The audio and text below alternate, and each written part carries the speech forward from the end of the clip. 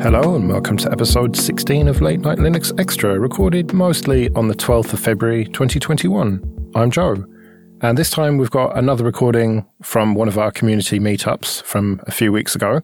Thank you everyone who's been coming to these meetups. They've turned out to be really good. We end up talking, I think last night we talked for 3 hours, and that was supposed to be a quick one. We just end up talking about all sorts of stuff, technical, non-technical, Linux, life, the universe, everything. And it's turning into a sort of little regular lug meeting.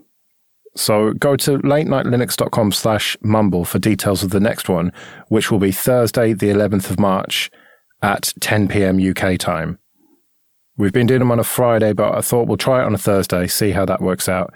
And we'll have to see going forward. But yeah, the next one, Thursday, 11th of March. There's no sponsor for this episode. So in a way, it's kind of sponsored by the patrons and the people who support us with PayPal. Go to latenightlinux.com/support for details of how to do that. And remember, $5 or more per month on Patreon gets you an advert-free RSS feed. And I suppose I may as well plug 2.5 admins then. So it's written as 2.5 admins. That's my other show. And that is with Alan Jude and Jim Salter. Alan is a big BSD and ZFS guy. Jim is a big Linux and ZFS guy. We try not to talk about ZFS too often, but it does creep in here and there. We cover tech news as well as answer questions from the audience. We call it free consulting, where you can get help with your problems and just benefit from the combined knowledge of Jim and Alan. So do check it out at 2.5admins.com or just search for 2.5 admins in your podcast player. So let's get on with the recording then. I wanted to get all your opinions on what are the best distros for low-end hardware and what are the best distros for high-end hardware. Let's start with low-end hardware. I suppose the question, we have to define it a bit more. Like, what do we consider low-end hardware? I would say anything 32-bit is just dead at this point, at least x86. Yeah, probably. I tried to revive an old netbook recently, and whatever I put on there, I mean, it's web browsers, isn't it? You've said this before in some shows, I think. But if you load basically any web page on most old netbooks, they start screaming and dying. Yeah, exactly. Do ARM devices count as low-end hardware? Most of them do, yeah. You can say that, but it's another kind of low-end hardware because most of the time you don't use them as a general computing device. Yeah, I'd agree with that because even the Pi 4, the Pi 400's almost getting there with the kind of iterative releases, but it's still not quite. Like, I work with a charity in Guinea, so this low-end thing is quite important, and it's really hot over there, so they have to run cool. And we have a Raspberry Pi discussion every once in a while, but we're like, it's just not ready yet, not quite enough. Like, you can do some stuff, but you can't just give it to a kid and say, here's a web browser, do whatever you like. They're going to start to come a cropper at some point. You say that, you might be surprised. I've been using a Pi 4 as a everyday desktop for about a year now. It's the video acceleration, I guess. To be honest, I haven't had a Pi 400 to be able to test. I'm relying on others sort of making videos and stuff, but it's the smooth video playback in YouTube, which I think they just did a point release of Raspberry Pi OS that added some patches to Chromium, right? But can you load a 1080p video, hit play, and it just flawlessly plays? That's my benchmark. Most of the time, it's. I'd agree, it's not perfect, but it's usable. I wouldn't be so hard on it if it wasn't so close, if you see what I mean. Like, if I think, because like I said earlier, I've got a Pi 1 where, like, you know, it's got its applications. Oh, the Pi 1, you can just forget it. You can't use that as an everyday desktop. That's it. Whereas the 3 was getting there, and the 4 is so close now that it would be nice if there was that price point, that form factor, that architecture, that you could just do that and be confident. Okay, you can't run AAA games on it, but it will give you all of the things you expect from a Chromebook, say, for example. Yeah, the problem that I have with a Pi or with ARM in general, like also a Pinebook Pro or something like that, is that there's always this random app like Mumble or Skype or whatever that is not compiled for ARM. That's what says to me it's not really there yet as a general computing device. going back to the question of what's a good distro for a low-end hardware, I think really it's not so much what distro you use, but which desktop you're using. I mean, I would normally go for sort of XFCE or something, any old distro, really. I quite like Antix, MX, especially Antix if it's really low.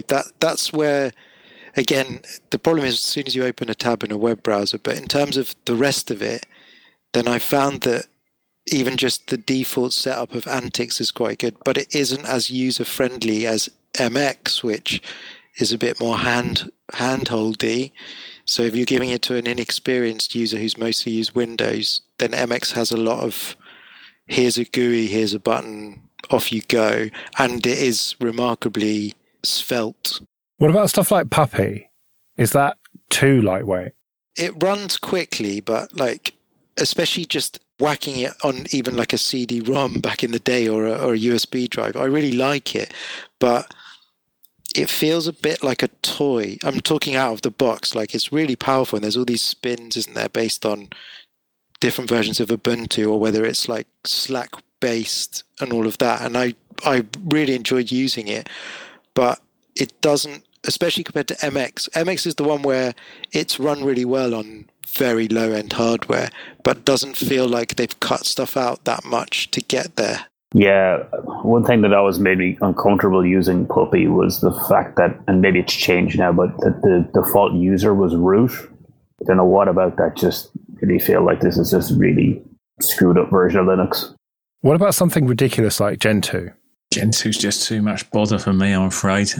I use Gentoo as my daily driver, and it could work in another machine, in a slow machine, because you can just set it up and just compile the security updates and stuff. So in Gentoo, you can just say, okay, I've only applied security updates, and it would probably work. I mean, you need to spend a lot of time, a couple of days to set it up if you are going to a low-end machine. Well, I can't really talk about Gentoo because I got about halfway through compiling and installing it once and just gave up. So I've never actually done that, to my shame.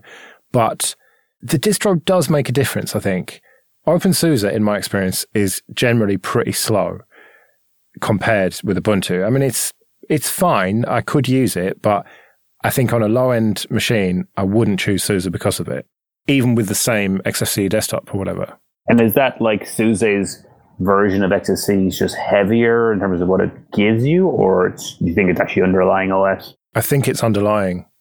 I talked to Richard Brown about it ages ago, back when he was the head of the distro. I can't remember what their title is, but and he said that it's probably because they will always prioritize security over speed. And so if those decisions have to be made, they'll just err on the side of security, was what he said to me. And that's why it might feel a little bit slower than other distros. I see. Interesting.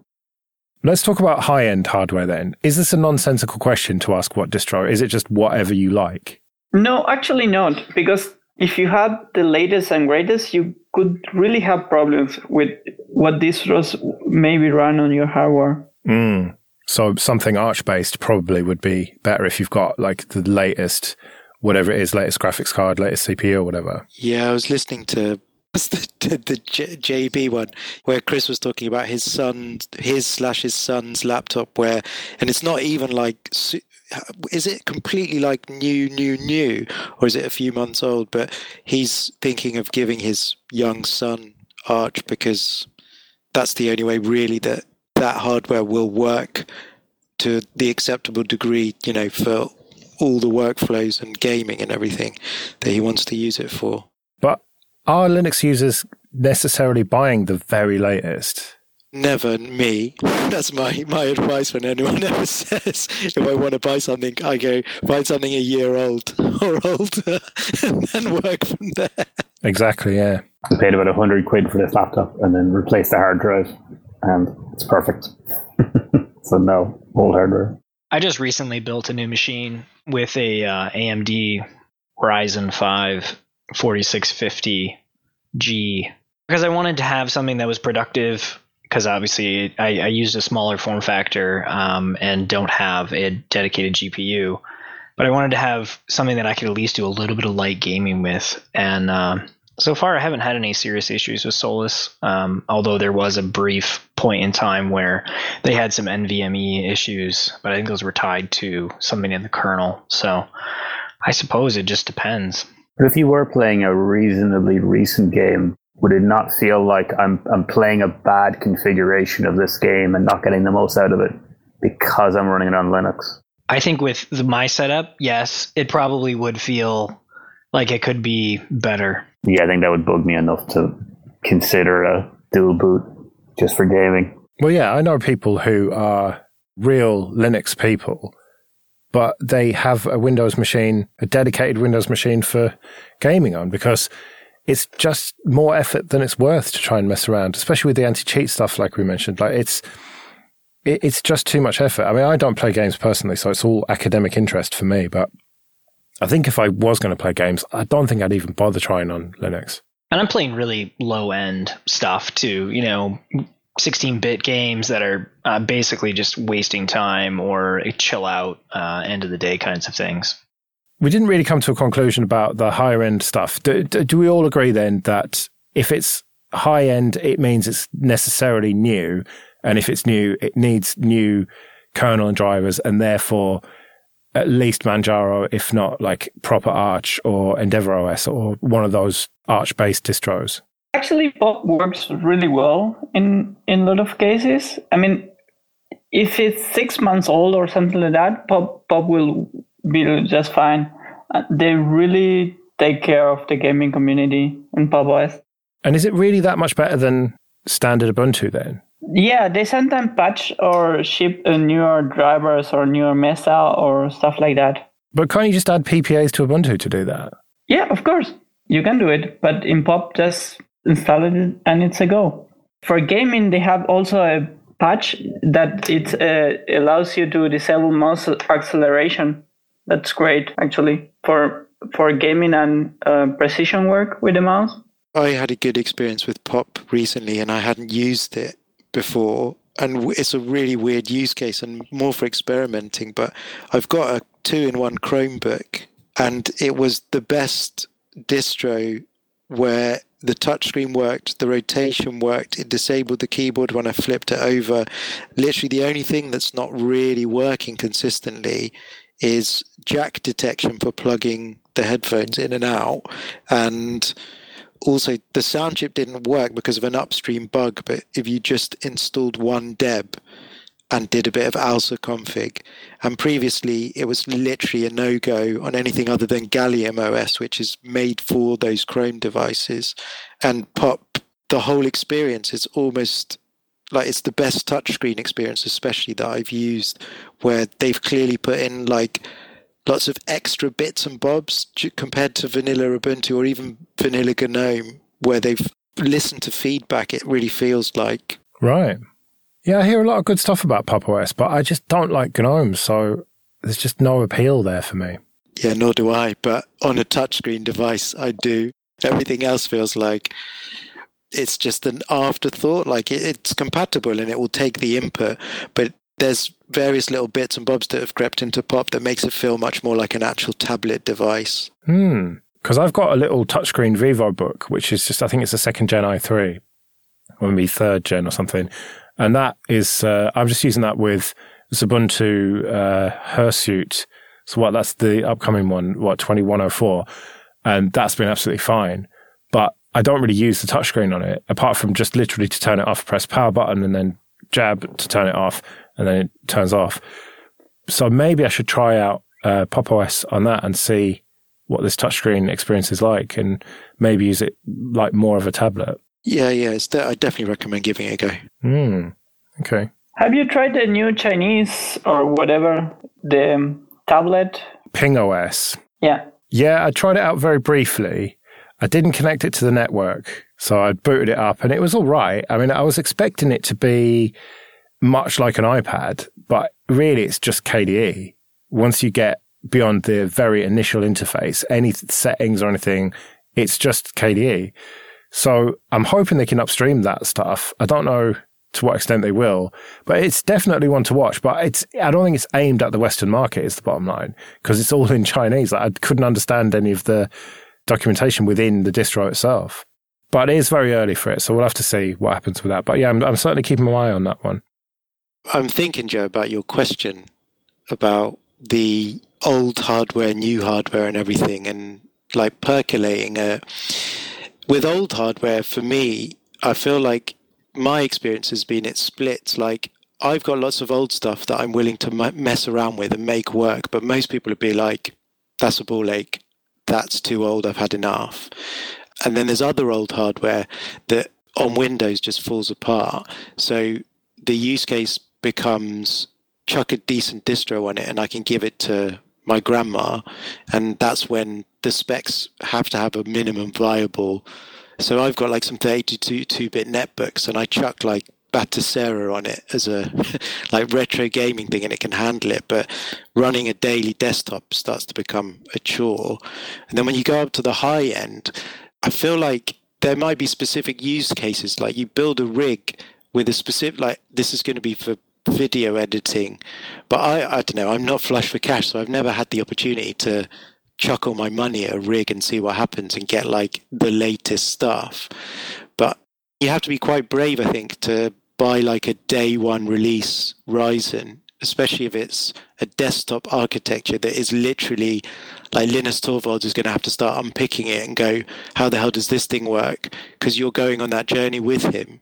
Like, I'm not sure, like people will do it, but you have to be really willing to just have a broken system until you get there. And so I don't know whether it's even the distro, because you're going to have the distro bugs, but if you're right on the bleeding edge of the hardware, but then that, I guess, is it bleeding edge or high end? Does it fragment again? Because just because it's high end doesn't mean it has to be bleeding edge at the same time, you know, especially now, because there's not necessarily always a huge leap in performance every single generation, like a jaw-dropping one. Yeah, well, you could build a Threadripper now, for example, that is fairly old and established, but it's still going to beat the pants off anything Ryzen. Even, you know, the Ryzen 5950X, I think, is the top, you know, enthusiast class one rather than, you know, professional workstation or whatever. And so even if you've got the older generation Threadripper, that's going to be well supported even in the Ubuntu LTS at this point. And so at that point, you're just picking the right distro for you, aren't you? If it's gaming, then maybe you'd go towards POP. If, like me, you like Ubuntu, then that's fine on it. I've always come at it from the low end. That's why I find it hard to talk about high end, because my attraction to Linux has always been, I've got this clapped out old laptop. Like, how can I make it into a computer again? Because the person that's given it to me has said, I'm putting this in the bin. And the satisfaction of it is seeing their face when you see them the next time. And they're like, I thought that laptop was going in the bin. And you're like, no, there's nothing wrong with it. It's just at the application of how you put an operating system on it and optimize it. So that's always been my attraction to that. Whereas I haven't had as much opportunity to experience high-end hardware plus Linux at the same time. Usually when I've come across that, it's someone who's bought like a Mac or a gaming PC. So I've got a question for you. Exactly how big is your pile of old laptops? Smaller than a few weeks ago, because my wife got on my case and got particularly angry